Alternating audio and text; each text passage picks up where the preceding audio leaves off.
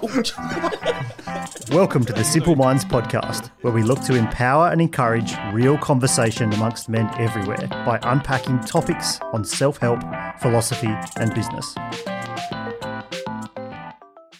Good afternoon, good evening. I think we've got some Eastern Staters here since we've got a special guest from the Eastern States. I'm Conrad Francis from the Simple Minds podcast. Thanks for joining us, everybody. In the room today, obviously we're still in the self-isolation or isolating. We have Justin Bourne. What's up? Matt Hannum. G'day, Conrad. And if you don't mind, guys, can we just mute when we're not speaking so we can stop that cyclical noise going on?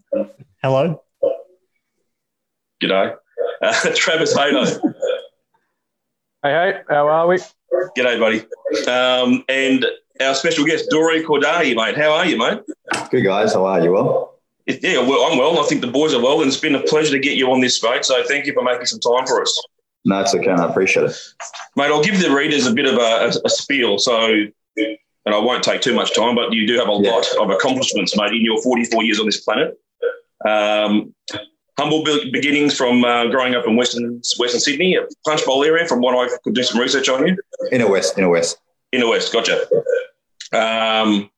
Similar to me, mate, you've got the status of failing high school, which was which is something that's interesting because when you look at success, when you look at where people have failed, I mean, obviously the Zuckerbergs and all of those guys have failure early in their lives. Trained as a hairdresser in your dad's business. Before moving into your merchandising company at the age of 21, DKM, your parents' garage, again, very familiar place for starting great businesses. Definitely. 18 years ago, headquartered in Sydney. I believe you're moving into some new premises in Lane Cove, about 3,000 square metres, is that right? Yeah. See, I listen. Looking forward. Yeah, good. I'm glad. And you've also got offices in Shanghai, London, and Beirut. And the Shanghai office, that's also quite large, isn't it, that facility? Yeah. It's a lot of manufacturing and distribution comes from out of there. Yeah, cool, mate. Aside from that, I mean, and that's fantastic in its own right. You've also got a lot of other areas where you give a lot to. You've played professional basketball, and I want to touch with that with you, given my passion as well. So that's going to be cool. So you played in Lebanon, I believe. You also were a part owner in Sydney Kings. Yeah, years ago. So there's some stories there which I hope you got for me because Tommy Gala reckons you got a few. I was actually speaking to Brian Gorgen before I got on the phone. Oh, yeah? Yeah. What's he doing these days? He's in Melbourne at the moment. He's stuck down in Melbourne. Yeah, okay. Can't get back to China. So, but whether other people know this, mate, your journey with the Sydney Kings started as a towel boy. Is that true? Yeah. I was one of the first guys wiping the floors when I was 12. Yeah, go figure. That's definitely a while ago. Luke Longley did that for the Wildcats, believe it or not. Oh, did he? Yeah. Okay. Back in the early days. So there you go. You got something familiar with Luke. You're also an advisor of a few boards around the place, including the Entourage, which Maddie, myself, and Justin attended. Yeah. You're an advisor to the NBL and assisting Larry Kesselman there at the moment. You're also 5 times BRW Young Rich Lister, 4 times BRW's Fast Starter, been on Channel 10's Where It All Began. Mate, I don't know what else you've got left to do in your life, buddy. I'm retired now. Shit, I'm done. Two-time author. Yeah. These two lovely The books. Chronicles. Yeah, there you go. You got them. I got them, mate, and I've got some questions out of them for you. But yeah, mate, like I said, it's a pleasure having you on board. No, thank you, and I appreciate it. You know what? This is probably our first live podcast I've done. Oh, really? Believe it or not. Oh, You've done a few. I have, yeah, but they've been pre-recorded or TV and stuff, but not like sort of live now that I can recall. I don't think I have. I don't think I've done like live podcasts before. It's pretty relaxed, man. I mean, and we just introduced the drinks we've got, gentlemen. So I'm drinking a homemade Negroni. It's 4:00, and I've got a bottle to get through. Maddie, what do you got? I've got a Melcher's Dutch Gold beer, which I have not tried, but it stood out to me at the bottle shop. It's a Holland beer, and we'll see how we go. JB, what do you got? I've got a red wine, a Shiraz that I got from Costco to try that out. So really, they did wine there. $6. Trav, what's Trav got? Ron Zacapa rum. Oh, standard 23-year-old. Yep, only the best. And what have you got there, Dory? Mate, I've got two. So I'm starting off with a green tea, and I want to finish off with a scotch. Wonderful. Oh, I love it. Depends which way it goes, I'll sort of work out what I drink first. Well, that's why I've got a bottle next to me, mate, because it depends where it goes. I might need it. It never goes down the green tea. I'll open up with a couple of questions for you, and we'll just let it go the way it needs to go. I mean, I've loved watching your journey. I mean, I was introduced you through the entourage and your involvement there with Jack and Morello and the boys. So that's a few years ago now. So I think around 2014, 2015, I started getting wind of what you're up to. And I've been a big fan of what you've done and what I've been able to witness from where I witnessed it. Mate, similar journey to mine early, and obviously where you are now is a bit different, but a question I get asked a lot, and one I'm really, really keen for you to try and evolve, given that you failed high school, went into hairdressing, and you're now something completely different and loving it by the looks of it. How do you discover your passion? Mate, you know what? It's a tough one. Like for me, starting for me, it's starting hairdressing with my dad. Wasn't really something that I loved doing, so I definitely had no passion for it. I guess it's putting yourself into opportunities, at a young age, and look, for me, I've always loved selling, so I've always been a sales guy, and I think in any successful owner or any successful business, you've got to be great at sales, and I've always had to, I've always enjoyed it. So I guess my cousin gave me a chance at 21 to sell clothing in his business, which was the rag trade. And I guess the moment I started working in that industry, I just loved it. And for me, I was very lucky that at a very young age that I found my calling. And I knew that when I started that first day, I knew this is it. This will be my career forever. And I've been in it ever since. So, I got friends now who are 35, 36, still trying to find what, their calling, or what can they do. And for me, it's all about follow your passion and follow what you love doing. Because if you don't love what you're doing, you're not going to succeed at it. And look, not everyone's going to find that answer. And not everyone's going to have that magic wand that says, bang, this is what you're going to do. So, but look, I guess for me, I was pretty fortunate that I did have that early break, and I loved it. And I've just grown, and I've been consistent at what I've done. I'm stuck at it. Sure. And other than obviously the high school failure, mate, I mean, business has been pretty easy for you by what I've read. And obviously you've traded through the GFC. You're in the middle of this area at the moment. But I mean, logistically speaking, you've just kept hitting home runs. Mate, look, you know what? Knock on wood. I reckon high school was probably tougher because I hated it. I wasn't really good at it at all. So, as I said, if you don't like what you're doing, it's it was bloody tough. But look, knock on wood, for me, whether you call it luck or chance or whatever it is, I've been pretty fortunate with business. And when people say, "What tough times have you gone through?" I don't really have many tough times because I've always prepared myself right. And that comes down to the preparation. And in business, when I spent the 3 years working with my family business, my cousins, I really used that as my platform to understand the industry. And I was employed as a salesperson, but I actually dove into every part of that business, and that's something that I sort of focused on doing. Was to actually learn what I was going to get myself into. And then it was a mindset. And for me, playing sports and playing basketball, for me that was probably my university degree. Between playing sports and working 3 years with my cousin, gave me a very solid platform and foundation to really just sort of make sure that I got everything right and got my ducks in order. And I've always been very conscious with how you spend your money from a business perspective as well as a personal perspective as well. So.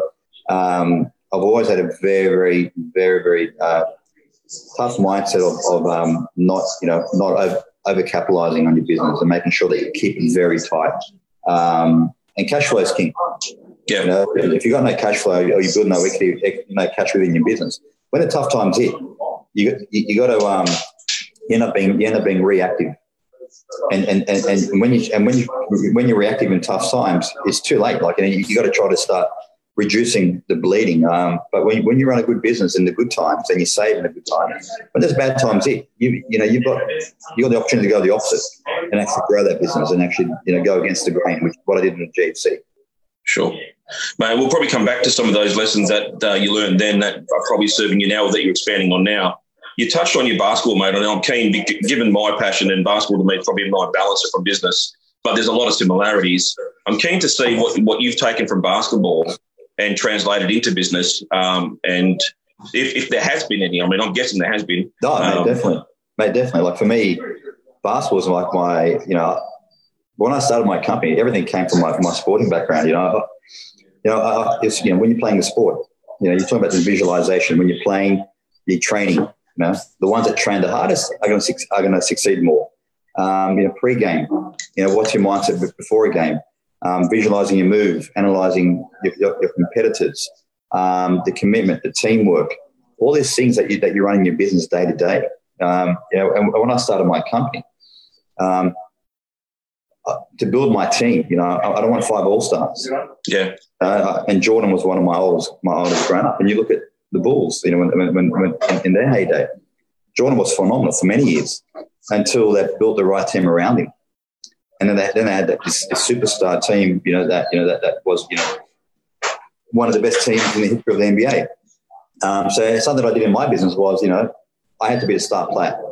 Yeah. Because for me, if I had a star player on my team running my business, he ended up leaving, where does my business go? So I had to be that center point. Whether I was great or whether I wasn't, I had to be the leader. So the chances were on me to make it happen. So I backed myself, and that's any athlete would do that. That's all about backing themselves. So I built the team around me that I could train, learn, and lead and mentor. By doing that, you're not paying massive salaries.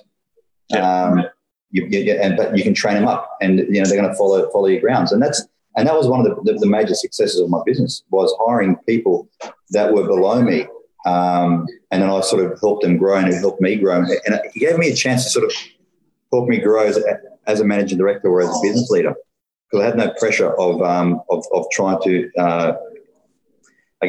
appease other people. And people say, you need to hire people better than you.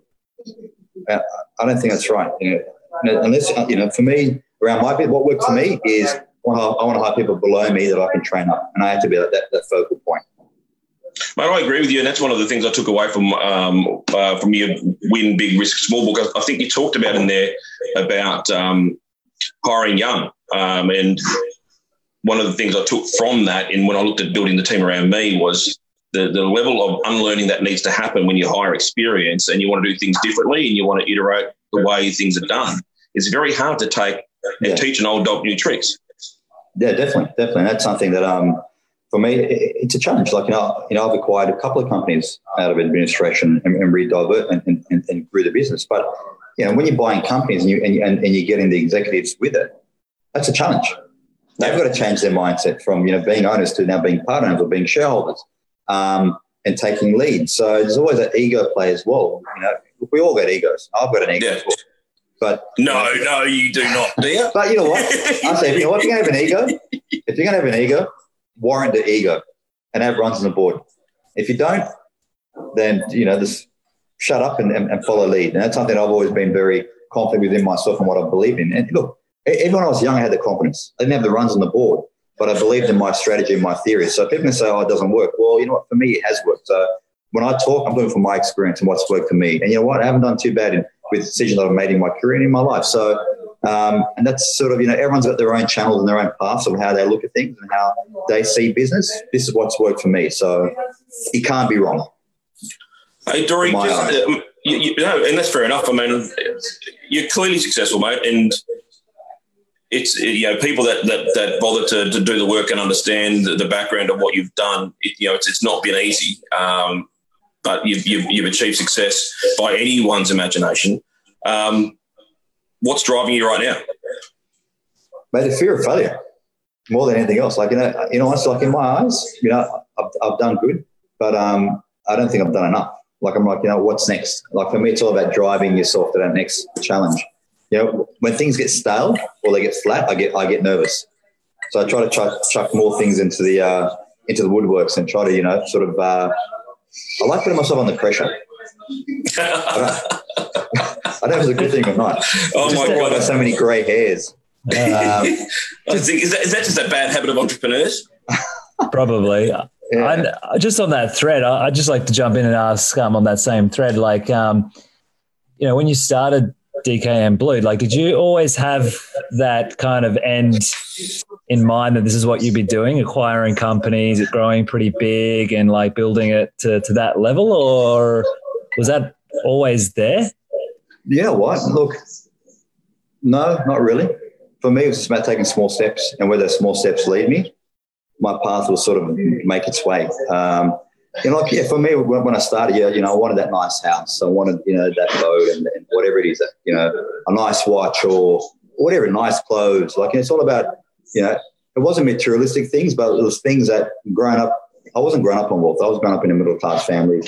I had to work for everything that I had. So my parents didn't give me anything. I started my business from nothing. So for me, it was about, these little small things that I bought were accomplishments and milestones of my achievements. But I would say probably 12 years into my business is probably when I started looking at, acquiring, growing, because I felt I had the confidence and the understanding of business by then that I could take those steps. I wasn't going to take those steps not knowing. So when I had that gut feeling of knowing when the next step was to make this big sort of move, whether it's an acquisition or taking a punt and buying into the Kings when I was 32 and knowing that I'm going to lose money doing it. For me, it's about those gut feelings, knowing when that right step and the right time is to do it. And it wasn't at the early stage. So it's all about just trying to get my feet wet and getting an understanding. Yeah, wow. Mate, how were those days of the Kings? I mean, 10 owners back then? Was that right? You were one of 10? No, I was one of 2. One of 2, okay. So you were before or after the other fiasco? Mate, we had the biggest fiasco, mate. Like, we had here we go. It was funny because I was speaking to Brian Gorgian, who was our coach during that period. And me and Brian have probably become very, very, like, we're best friends. Like, me and him, we've become very, very close friends for that one season that we had together. We had the issue with the other owner was Tim Johnson, who was a firepower guy from Perth. Oh, yeah, that's right. So the magic pill. So it was 2 of us as owners at that point. But mate, that firepower story is crazy. Yeah. So mate, I experienced it. So we went to the grand final against Melbourne. We lost game 5. We had the best record in the history of the NBL. I think it was 27 wins and 3 losses. We lost game 5 because of injuries. It was a sold-out game in the Entertainment Centre with 10,500. It sold out 2 days before tip-off, and it was the last set-up at the Entertainment Centre, and I was a part of that. But, mate, the shit that we went through that period, it was mate.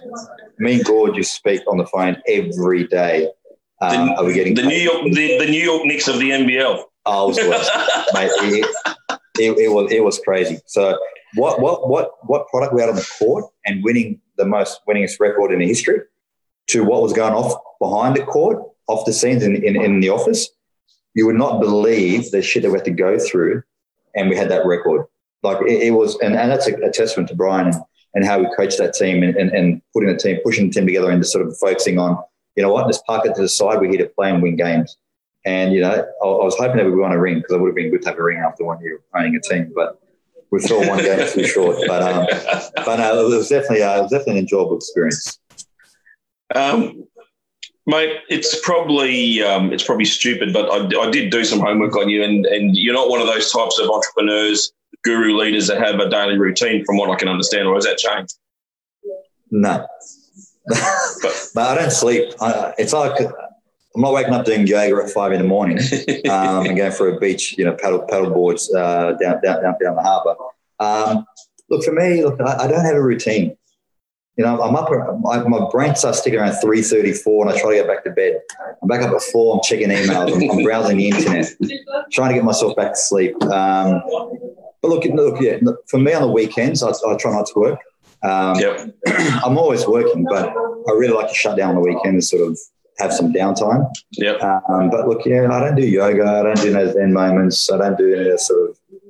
What about holidays, mate? What does a holiday look like for you? Honestly, just being out in Sydney Harbour. For me, being in Sydney I love it. But look, I was meant to go to Europe this year, but unfortunately, something popped up that we couldn't travel anymore for a while. So, but look, for me, just being at the beach, I love being by the water. So me being by the water for a day or 2 is my holiday. Cool. Gentlemen, we'll go around the room. We've got any questions for Doro? I mean, I'll come back with a couple towards the end, but let's open the floor. Yeah, I'll jump in. And seeing as though we're still talking about early days a little bit, I mean, you talk about Dory small steps, but also from what I know about your story is you took quite a leap in making some significant inroads into China early on, which wasn't really the way it was done. So it also seems as though you've taken some pretty bold steps, and it sounds like those relationships have really pulled you through for almost a couple of decades with DK and Blue. Do you want to share maybe some of the troubles or what that was like trying to forge relationships where there wasn't really a path beaten before you? Yeah, look, mate, China was mate, like what is China is a very it's a very surreal country. And for me, it was all luck. Like I've written it in my book, so I've hidden nothing in my book in terms of how I started. Like the landscape in China now to 20 years ago was completely different. I went there when I was 25, and I went there to meet an agent. And in my industry, 20 years ago, China was a very closed market. Everyone went to Hong Kong and actually exported by agents in Hong Kong, and the agents sort of dealt with the factories because you never went to the factories or had any connection with China directly. I went straight to Hong Kong and I met an agent, and I said, and I had one of my local suppliers come with me to as my translator. I still don't speak Chinese or Mandarin or Cantonese, so I'm pretty slack in that area. And I met a young kid through the agent, and started just talking to him. And I came back to Sydney. We started talking on email. So, mate, so what are you doing? Because I'm 24 and I was 25, 26. He was 24 at the time. And I go, why don't you leave and you come work for me? And he goes, what do you mean? I go, well, just leave your business, leave the agent. I'll give you orders. You go find me the factory, and then I'll give you a percentage. I just literally started my business probably 2 months before I flew to China. And he's like 2 months into his bit, 2 to 3 months. So he was very new in the industry as well. And he goes, all right, well, let's do it. And that's how it was. And 16 years later, we're still business partners on a handshake, which is very rare and very very unusual to happen. So, but yeah, look, we started 20 years ago with literally no suppliers and no connections other than saying, here's a product, go find me a factory. Now we deal with over 200 factories directly. We've got logistics internal into one hub in Shanghai. We've got 20 years worth of relations, through various factories across very different boards. So, whether you call it luck or being in the right place at the right time or having, the balls to sort of go there into uncharted territories and buck the trend. I was very fortunate. Sort of, and that's where I look at having no education or not having a degree or having those sort of blinkered sort of this is what you're meant to do. You just don't have that fear. It's like, you know what? Well, I don't know any better. Like, what am I going to lose? So it's not having that sort of understanding of the mathematics behind things. Probably led me to not, to jumping those boundaries and taking those chances. Yeah, it's really cool, and I can see that where they're smaller risks in that sense, right? Because you've just booked a couple of flights and gone and done something that maybe a competitor of yours would have just purchased some stock and made a mistake and lost potentially more money, but you put yourself out there and invested a different way. And I guess what looked obvious to you is to go to the source. No, definitely, look, and that's the most important thing is like because I knew locally that you had people. We'll import through wholesalers, for agents, then resell it, and then we buy it. And by the time you sell it to your client, there's 3 hands involved. Going direct to the source, yes, you increase your margins, but your clients will buy better because you're cutting out multiple hands. So your client can buy better, and then you can actually make a little bit more margin. But then you give unique products which aren't available locally because you've got pretty much the whole country to buy from. So it was a calculated investment. It wasn't a risk that I was taking where I was importing $1 million worth of stock or getting a loan for $500,000 and buying things. It was I pre-thought everything that I bought because I targeted for a client's product. I hear that pewter's pretty rare as well, Hato. I mean, there's not too many places to get any of that manufactured, especially locally. I mean, it's probably a good time for you to jump in, mate. Well, in China, they actually make it out of zinc and then just plate out of pewter. So it's far inferior product. But yeah, it is what it is. No, I'll take the lead then. I really like your. You've touched on it a little bit, but I really like your business philosophy on keeping things simple. Do you want to just talk about that? For a moment. Look, for me, even till today, like I just want to dumb everything down, and that's been one of the keys. Is like people want to complicate. Business and theories and like, you need to write a 40-page business plan and, to have a successful company. My business plan is literally on 2 pieces of scribbled paper saying circle Sydney, China, open up a bank account in Hong Kong or very simple shit. But to me, it made a lot of sense. So I always like to keep things very simple. People like to complicate the matter. And for me, I always say, common sense is uncommon.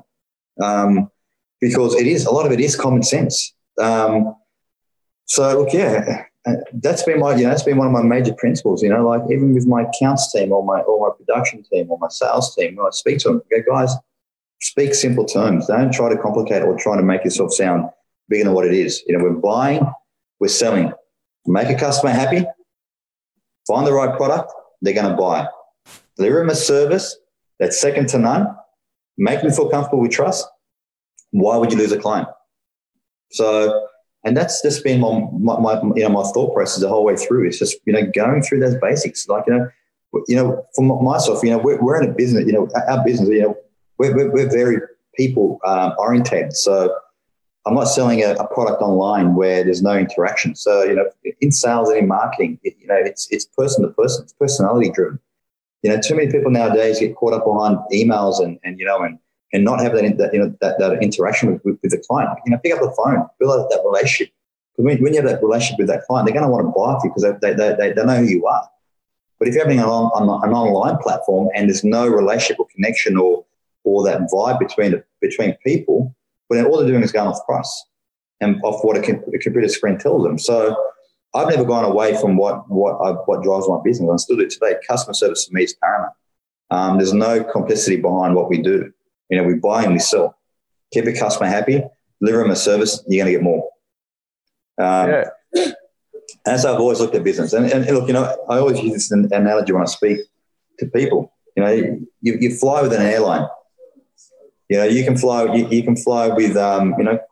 say you're flying with Qantas. The worker that's paid the least on that airline is an air stewardess. The person that's paid the most is your captain. Yet you never see your captain, and you never, you might hear from him maybe 5 minutes out of a 9-hour flight saying, "Hey, we're landing, we're taking off, here's where we are," and yet you'll see that stewardess a lot longer. But yet, then again, that stewardess will determine whether you fly with that airline again. So you say, you know what, the service was crap, the food was crap. They're not saying, "Oh, the captain flew a bumpy ride, or we hit air problems, so the captain's shit." So, it could be the least paid employees that are the most valuable if they're consumer facing. And that's why I always say with my staff, it's always every role is just as important as the other. Whether you pay the least or the most, every time you touch a consumer, that's going to be that interaction with your business. That's whether you're great or whether you're shit. Yeah, I think we overcomplicate things too much nowadays. I know you touched on it before with using your gut to make a lot of decisions. Is there any times that you look at hard data, or is there much more sort of intuition and gut sort of feel for that sort of stuff? You know what? Yeah, look, no, I don't look at data, which is probably it. That's what works for you, I'm not analytical. Like, what? I might be dumbing myself down a bit, but honestly, I'm not. It's look, you know what? I've been in my industry for a while. I read a lot of situations, and I'm good at reading situations, reading people.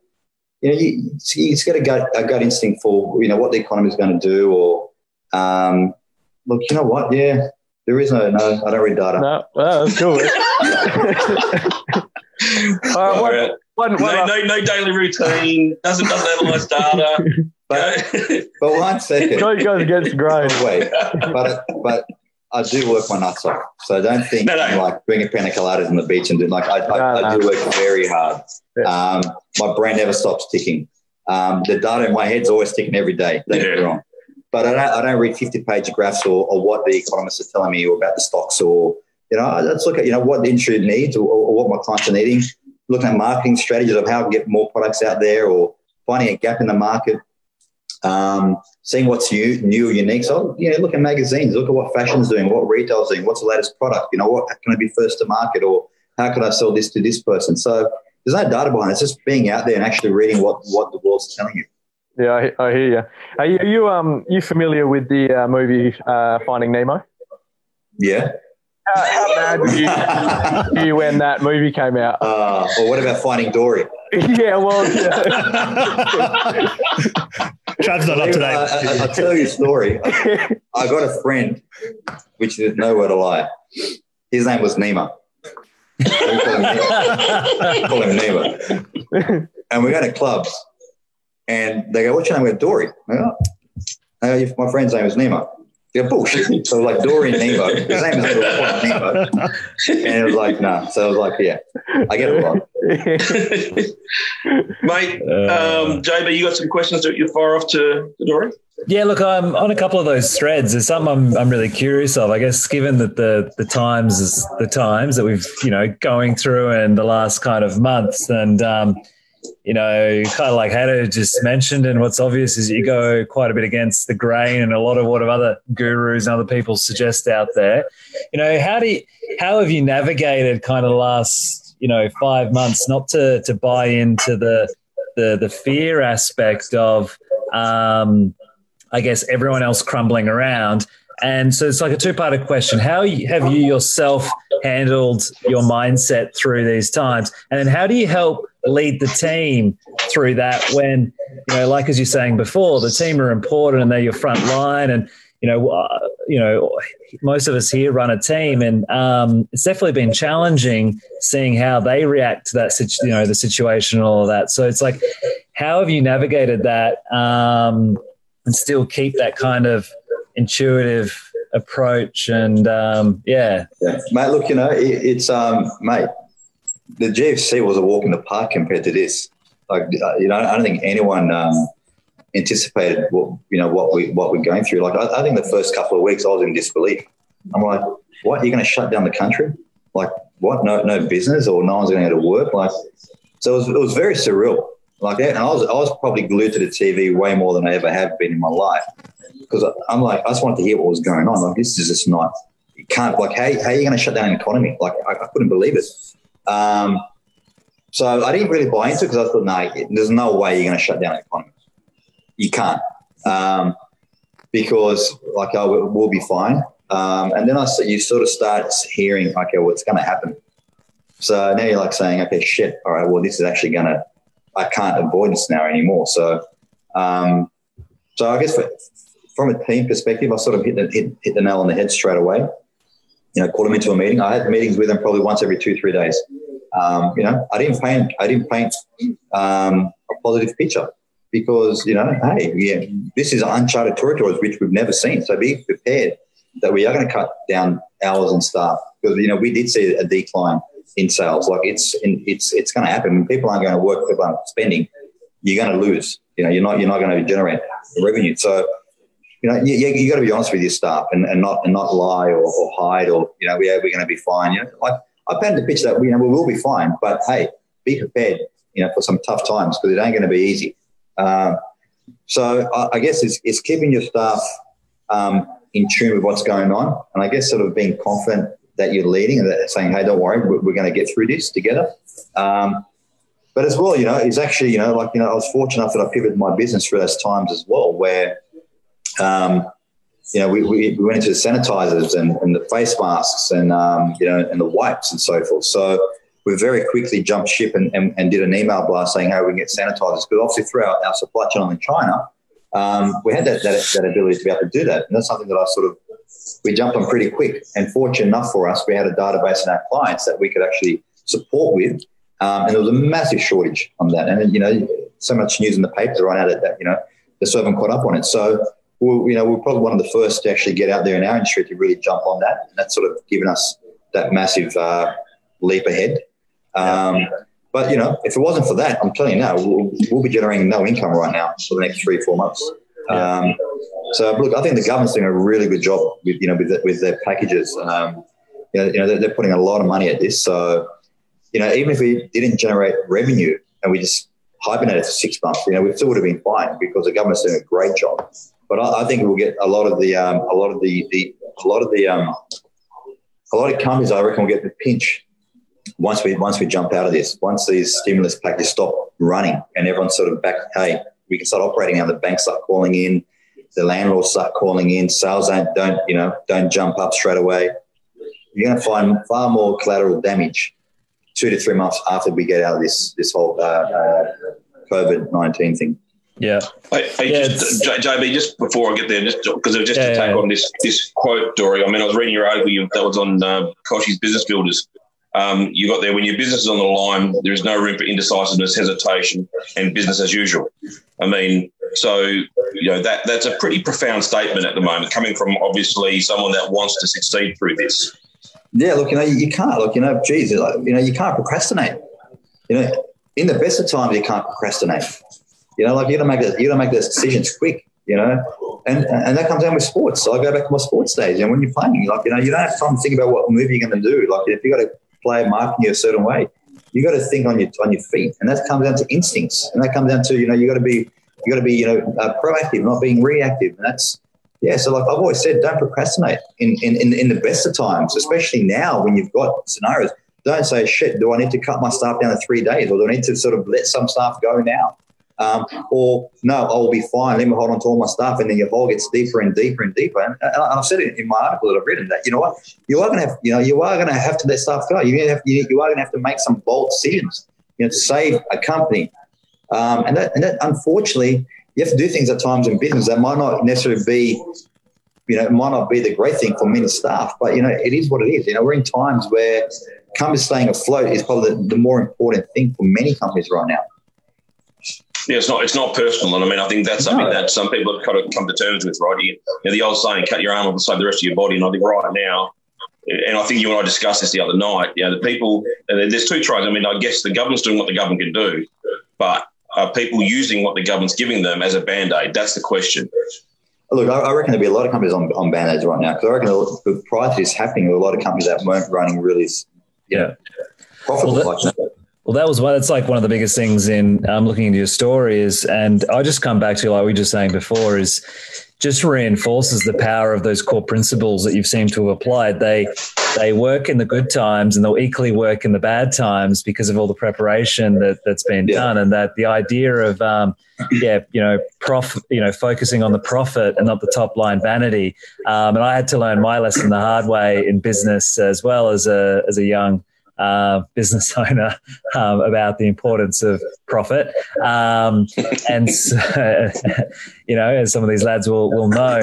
And I'm grateful that, we did that. And I think it just reinforces the principles that you were saying. And it's obvious that preparation and just keeping that kind of small step approach is also very powerful in these times, because I guess it leads into, how do you navigate something that's is pretty uncertain in the coming, who knows? Definitely. And that's something, look, in the good times, I've always run a very tight ship. For me, it's always been about the bottom line profit, because without profit, you can't grow your business. I've seen a lot of friends that have been valued, a shitload higher than me based on value of companies. And I've seen them go broke. I've seen their companies go broke. And I've seen a lot of companies go broke that are worth $1 billion, a couple $100 million go broke. So people are caught up with how many staff do you have? What's your revenue? Oh, shit, you got 100 staff, you turn over 80 mil. Like, that's great. Like, what property are you making? You look at companies that can turn over 100 million and make a $2 million EBITDA. that to me is not a business. That's a high risk business. That's, you know, one or two small things that could happen, you know, that could come crumbling down. So for me, from day one, I've always looked at, you know what, if I don't have profits and I don't build my personal fortune, then I don't have nothing to show for it if anything fails. So I've always focused on a tight ship, small staff, and just build your cash flow. And, you know, when the GFC hit, for us, we went against the grain. We went out and hired more staff. We went out and grew the business because I had the equity that I could do that. Where everyone was retracting and reducing because in the good times, people love to spend money. You know, your dinners, your lunches, your corporate events, and they just didn't care. But when the tough times hit, they got to retract and start cutting back down costs. Where we went the opposite. And that's something. But he doesn't look at numbers. No, I don't. But see, for me, that's common sense. Yeah. Okay. Can I just tack on there if it's all right, JB? Yeah, that's great. Dory, so in this, look, coming from a former administrator, liquidator, having spent some time at Quartermenta, running I've spoken to you guys a few times. Yeah, well, I haven't been there for a while, but I'm curious to know whether you have an acquisition strategy at this point going forward, whether you're going to be quite strong on that, and whether or not you are more inclined to just hope some competitors fall over and maybe catch some lists and bits and pieces. Yeah, look to take on talent and build up sort of a more, you know, go for a bigger acquisition of more of a with talent as well. I'm definitely fishing at the moment. But, you know, look, right now, as I said, like there's definitely a Band-Aid on the economy. And I think, you know, while the government's paying your staff to stay afloat, like, you know, people can just write it out. It's when that drops is when you're going to start seeing those opportunities. I only started looking at acquisitions I only started acquiring companies probably around 7 years ago.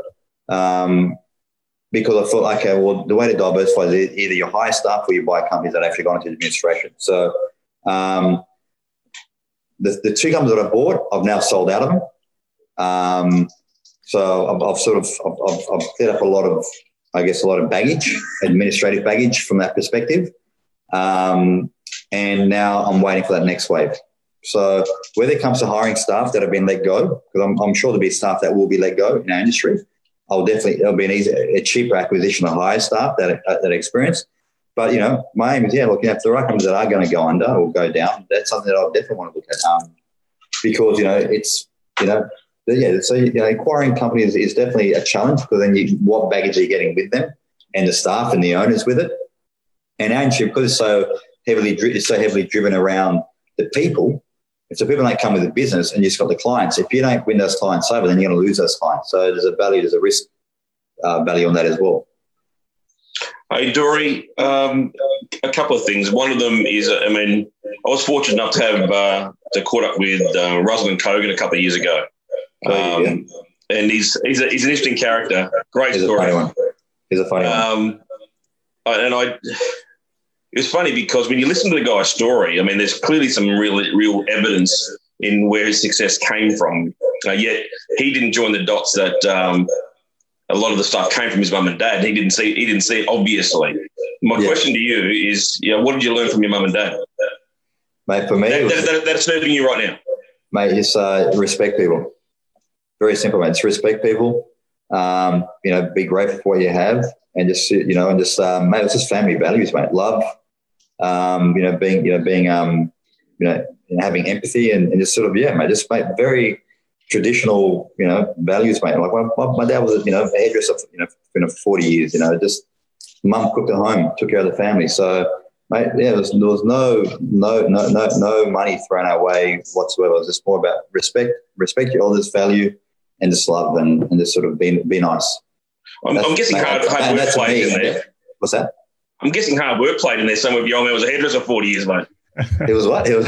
He must have been a hard worker, like your mum clearly. Oh no, mate. Yeah, mate. Blue collar workers, mate. Definitely, my dad worked hard. Yeah, without a doubt, mate. Work hard and just respect. And mate, my dad taught me a very valuable lesson when I was 17 because I was working with him, and I was on $150 a week. I'm like, freaking man, I like that.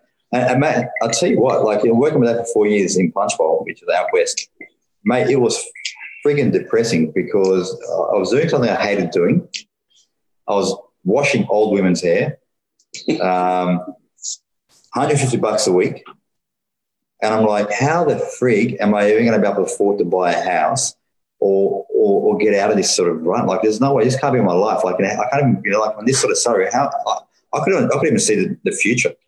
So if you told me now this is where I was going to be, I would probably like, you're full of shit. How's this going to happen? But the thing was, I went into the Commonwealth Bank because I was across from my dad's salon, and I went in because I used to deposit like $50, $30, whatever I could deposit. And the counter, she goes, "Oh, do you want a credit card?" I'm like, "What's that?" So, "We'll give you a card. We'll give you a limit, like $1,500 limit." I'm like, "Fuck, great! Like that's I can spend the money." She goes, "Yeah." I'm like, "Great!" I had a credit card, so I went out and bought a basketball ring, as you do in your backyard, like the whole big, ring and stuff. And it was up to around $1,000. And every time I tried to pay this card down, it would never go down. I'm like, "Fuck, I'm going to get out of this run," and it was killing me. And they goes, "What's going on?" I go, "Oh, nothing. No, it's fine." I try to hide it. And he goes, "What's your credit card?" He goes, "You got a credit card?" I go, "Yeah." He goes, "What is it?" And he knew I was going through a tough time with it. He goes, "Give me a credit card." He goes, "What's your debt?" It was $1,000. He paid off for me. He goes, if you can't afford it, don't buy it. And I cut up that credit card. And I've never had a credit card since, to a sense that if I can't afford it, I don't buy it. So I don't go and do something stupid and buy things that I can't afford to pay back. So my debit card's now, you spend it, you pay that next month. So it was a very early lesson that I learned that it's stuck with me ever since. Yeah, it's cool. I mean, because Roslyn's also got a similar story about learning hard work from his parents. But until I asked him, he really didn't join the dots on it. Did he? No, he didn't. He didn't join the. I said, "Mate, what are you going to do for your folks?" I love asking people that question. My lesson from my mum and dad were really obvious. What did Kogan say? No, he reckons he didn't learn anything. I said, "Well, from what you just told me, mate, I mean, exactly." I'll have it. Mate, but he's an amazing bloke. Mate, I've got this quote here. I mean, you've got here: "Be decisive, create an action plan, embrace innovation, and adapt. It's much better to get to operate at 20% than 0%. So be unafraid to make decisions that need to be made to get you through." Obviously you're looking for the future. Maddie's touched on the fact that you're obviously prepping to have a look and see what survives or is not going to survive this next few years. I mean, are you right there in the mindset right now, or are you going through it? No, look, for me, mate, you know what? Like, right, it's a very surreal moment. Like, I don't think anyone can work out what the next month is going to bring. So, so for me, as I said, like, if we're operating at half capacity, it's better to be operating at that than nothing. But look, you know what? I don't think anyone's got the crystal ball right now because we've hit that curve. We've played that, which is great. But it could bounce back out again. If the government lets it go too quick, it could spiral again. So I think for me, it's just a matter of I'm actually enjoying the actual quiet time as well. So I'm actually. We are getting a lot of sales with what we're doing with the sanitizers and masks stuff, which is great, but it's branded business. You're actually just moving product in and out. There's no design or creative or building budgets around a campaign. So it's a lot easier to sort of do, but it doesn't take much time for it. So I do have a lot more time. And fortunately, we are moving to Lane Cove. So it's probably I'm looking at the positives with this because we are moving to Lane Cove, which is a big step, and we are moving across a couple of hundred pallets and the whole office. So I'm looking at the negatives into a positive and taking that, probably perfect timing for it to happen. It is what it is and make the most out of it. So, for me, I'm just sort of all you can do is just embrace what it is and just stay safe and make sure that you do, practice all the things that we're meant to be doing in your social distancing and just take the time, like some people are, getting an education or learning or doing things that you don't normally do. So, I'd say embrace it, I guess, to the best you can, which is what I'm trying to do. Yeah. Any more questions from around the group here? Yeah, I've got one, Dory. So I know you're an advisory board member for NBL, Entourage, and probably a host of others, but Conrad was a bit giddy coming off a phone call recently. And so he's of this group. I'd almost say he's an advisory board member of all three businesses, but he certainly is for mine. and Justin's. And the question is, what advice do you have for Conrad? If he's saying he's a bit Mickey Mouse compared to what he's heard from how you behave, how can he do a better job at adding value? Oh, geez. Who to you guys or? To everyone he's advising, mate. Oh, no, I can't be answering that question. Thanks, Dory. That's a great answer. That's a good answer. I like it. I'm sure he's doing a great job. Look, I'm sure he reads a lot more than I do. I'm more reads more graphs than I do. He's got a jump start on me without a doubt. That's a good answer. Well done. Hey, Dory, Dory, what about NBL? How is the NBL going to compete with good question. The next with the NBA pumping so much money into the G League and taking pretty much all the first round picks that want to surpass college? Didn't they? Is that off limits? NBA offering players, I think, $800,000. I just read that. Yeah, 500 US. Yeah, it's definitely. It's definitely. Look, I think what the NBL did with the Next Star program was definitely a great initiative, by the league, because it definitely did pick up a lot of ears around the world, especially around the NBA. So, look, if you look at Larry Kessler, obviously I know Larry, but he's a great guy. He's a business guy, and him buying the league, he's running it like his own business. And it's a big testament to his commitment to invest into the NBL. So, look, I think the NBL will be all right. The fundamentals of the league hasn't been built around your big TV deals, as you've seen the NRL and Rugby Australia, which are going through a schmozzle right now.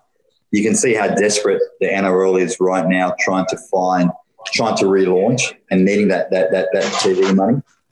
Todd Greenberg's been resigned or let go. You can see Nine weren't happy.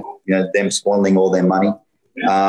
And all these big leagues are, driven by massive TV revenue, have put, this whole situation with COVID-19 has really exposed these codes in a very, very big way with how poorly run and poorly managed they have been. Fortunately for the NBL, there are no big, massive TV deals that are being paid to the league. So everything's being run as a business, and it's being run on its core values of, just sort of, getting your sponsorships, and running a tight ship. And that's a testament to the league and to Larry and to Jeremy and the guys at the NBL that, this is a business that we've got to run. It's our money. And that's something that if you're running a tight business with your own money, you got to take care of it. And you're going to make rational decisions. And that's something that the league has done over the last 5 years, which is why we're in this position that, it's got the highest attendance across the league, highest rating across the league. So it's last year was the best year ever in the history of the NBL with TV ratings, attendance, crowd, sponsors, everything. So, and that comes down to building your foundations and building those small steps season by season, year by year, and compounding what you're doing. And when you start showing that trust in what you're doing and what you're building, sponsors are going to want to invest into it because they see return on investment. And that's what the league was lacking many, many years ago, is that there was no leadership or no strategy behind what they were doing in terms of, taking care of, the sponsors and building that brand. And that's why the NBL went from the 90s to, for the 15 years, just went down into a slump. So I think they invested in the brand very heavily, invested in the operation and put runs on boards. And with that, you can go back to your sponsor and say, hey, I think we're worth this now. And this is why we're worth it. But you got to justify it. So I think the league, will be okay after this COVID thing, after the whole virus kicks over. It was a very good politician's response. Thank you. Far from a politician, but I take it as a compliment because I'm normally not pretty good at that. Well, mate, it's we've probably gone for a good hour now. I mean, I really am appreciative. We are all very appreciative of your time. Any last questions before we wrap up, gentlemen? Depends on how much Dory wants to keep going. Because even off that, I'd love to, kind of delve into a bit of the patience piece, which we actually haven't talked on, which I know is a kind of a big fundamental of yours, Dory. Yeah. and even while you in your according to Haydo's politician's response, the common thread again is this element of patience. And so, if you're willing to say, my question is like, how have you maintained patience over the 20 years in business and to avoid the, which is, I guess, a little bit of, let's call it the entrepreneur's plague of like looking for that shiny thing and then like going off the path a little bit and being like, oh, actually I should be doing that, and just kind of staying on the small steps that you talk about. You talk about climbing the mountain rather than landing on the mountain. Yeah, landing on the mountain. And like, I've been heavily exposed to people and even felt guilt. I've been guilty of sometimes probably wanting to land on the mountain at very micro blips. Many people do micro blips, but how there's an element of clearly that's going back to the lesson I think that your old man gave you as well. But like, how have you maintained that patience, and how do you? Look, I tell you what. When I was younger, I had no patience, which is probably why I put myself into debt at a young age, in terms of spending, because I want it now. I don't care what it was. I want it now. I must have it. And that's what led me into stupid decisions, just my irrational decisions. But when I started, you talk about mindset. So for me, the mindset was that I always chase a dollar, like every entrepreneur does nowadays, which I assume they do. It's like, I want to make that money now. Like, I want to get there. I want to make it now. The patience went there. And the more I kept on chasing the dollar, I never got it. So when I left my family, my cousin's business, and I went to Europe for 10 weeks, and I wasn't going to come back until I worked out how I was going to start my company. It took me 6 months to work out how I was going to start my company. And that day I flew back. And I was fortunate enough to stay with a lot of friends around Europe, so I didn't really have to spend much. But I actually for me, it's all about mindset, a lot of visualization. One thing I said to myself when I started, I go, you know what? If you focus on building the right business, then sales will come. And if sales come, then money's a byproduct of what you do. So I just simply changed my mindset. Was, focus on building the right business, build the right model, and then sales will be a byproduct. Where before it's like chase a sale, chase a quick buck, chase a quick deal, and I never got it. And then when I started making the money, my mindset changed from being fearful of losing it. So then not making stupid decisions or irrational decisions came from a place of fear. All right, now that you're making it, shit, I don't want to lose this shit. Now I've worked hard for it because I've never had it before. I'm not going to be an idiot and start doing shit and taking bold and risky decisions. So did I not get tempted? Hell yeah, of course I got tempted. Like, mate, I was tempted, being at 20, making wealth at 26 and making, good returns all the way through.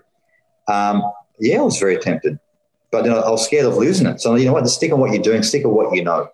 I've seen friends, go and grow and make, bold investments, make a lot of dollars, but then they lose it.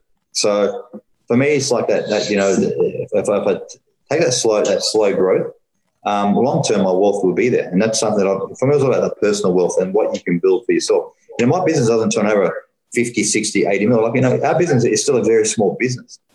But what I've been able to accumulate personally and what I've done on a small business, people are saying, well, shit, how the fuck can you do that? I go, well, it's 20 years of doing what you do, not jumping and changing. And for me, it's just, it was the fear of not losing it, is what kept me sort of focused on my core principles in business. But look, I was definitely tempted at many stages in my career about just, I need to grow quicker. Fuck, this guy's making more than me now. Like, how's he beating me now? Like, shit. Like, you know what? Just stick to what you're doing, mate. And what did I have? What do you have? And, it's, of course, if you're going to have that inner hunger or the inner jealousy or the inner, whatever you want to call it, the envious, like, I need to be doing more. I've always said, compete against yourself and run your own race and don't try to focus on anyone else. Just be the best that you can be. And being the best that you can be the next Michael Jordan. Well, freaking great. Being the best that you can be is going to make you, the best out of the 50 people that great. But don't try to compete with someone else and make that decision because you need to be better. And that's where people sort of fail and they'll end up stuffing up and going backwards. Yeah. No, that's really solid, and there's some gold nuggets in there, I think. It's easy to compare ourselves to others, and it sounds like it comes back to that source of, again, a kind of that athlete mentality of kind of just bettering yourself and only comparing to yourself versus others each day or each month or each year. I mean, is it fair to say as well, like the proximity of who you've been surrounded by throughout that time has contributed to help you stay definitely. Definitely. Like, a lot of my friends that I've grown up with from school, I'm still friends with them. I got a lot of, I got a very broad circle of friends. I've got friends from basketball. I've got friends from school. I've got friends that are, Conrad's age. That's good.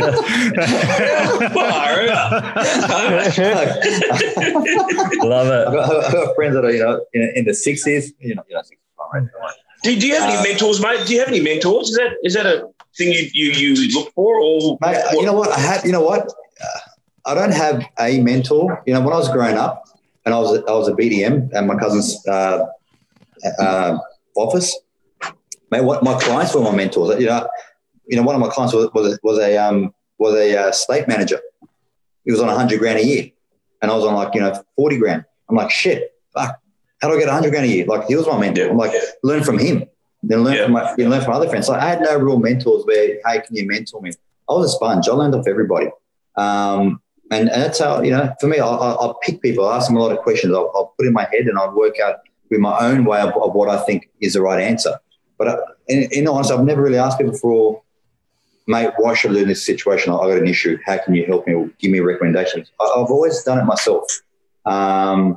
Whether it's being stubborn or not, I've always just focused on just doing it my way, but I've always asked a lot of people, and I love asking questions. Like, people that you meet, along the way that are worth a lot more than you or that are older than you. I just pick brands off everybody because everyone can add some value to what to your thought process.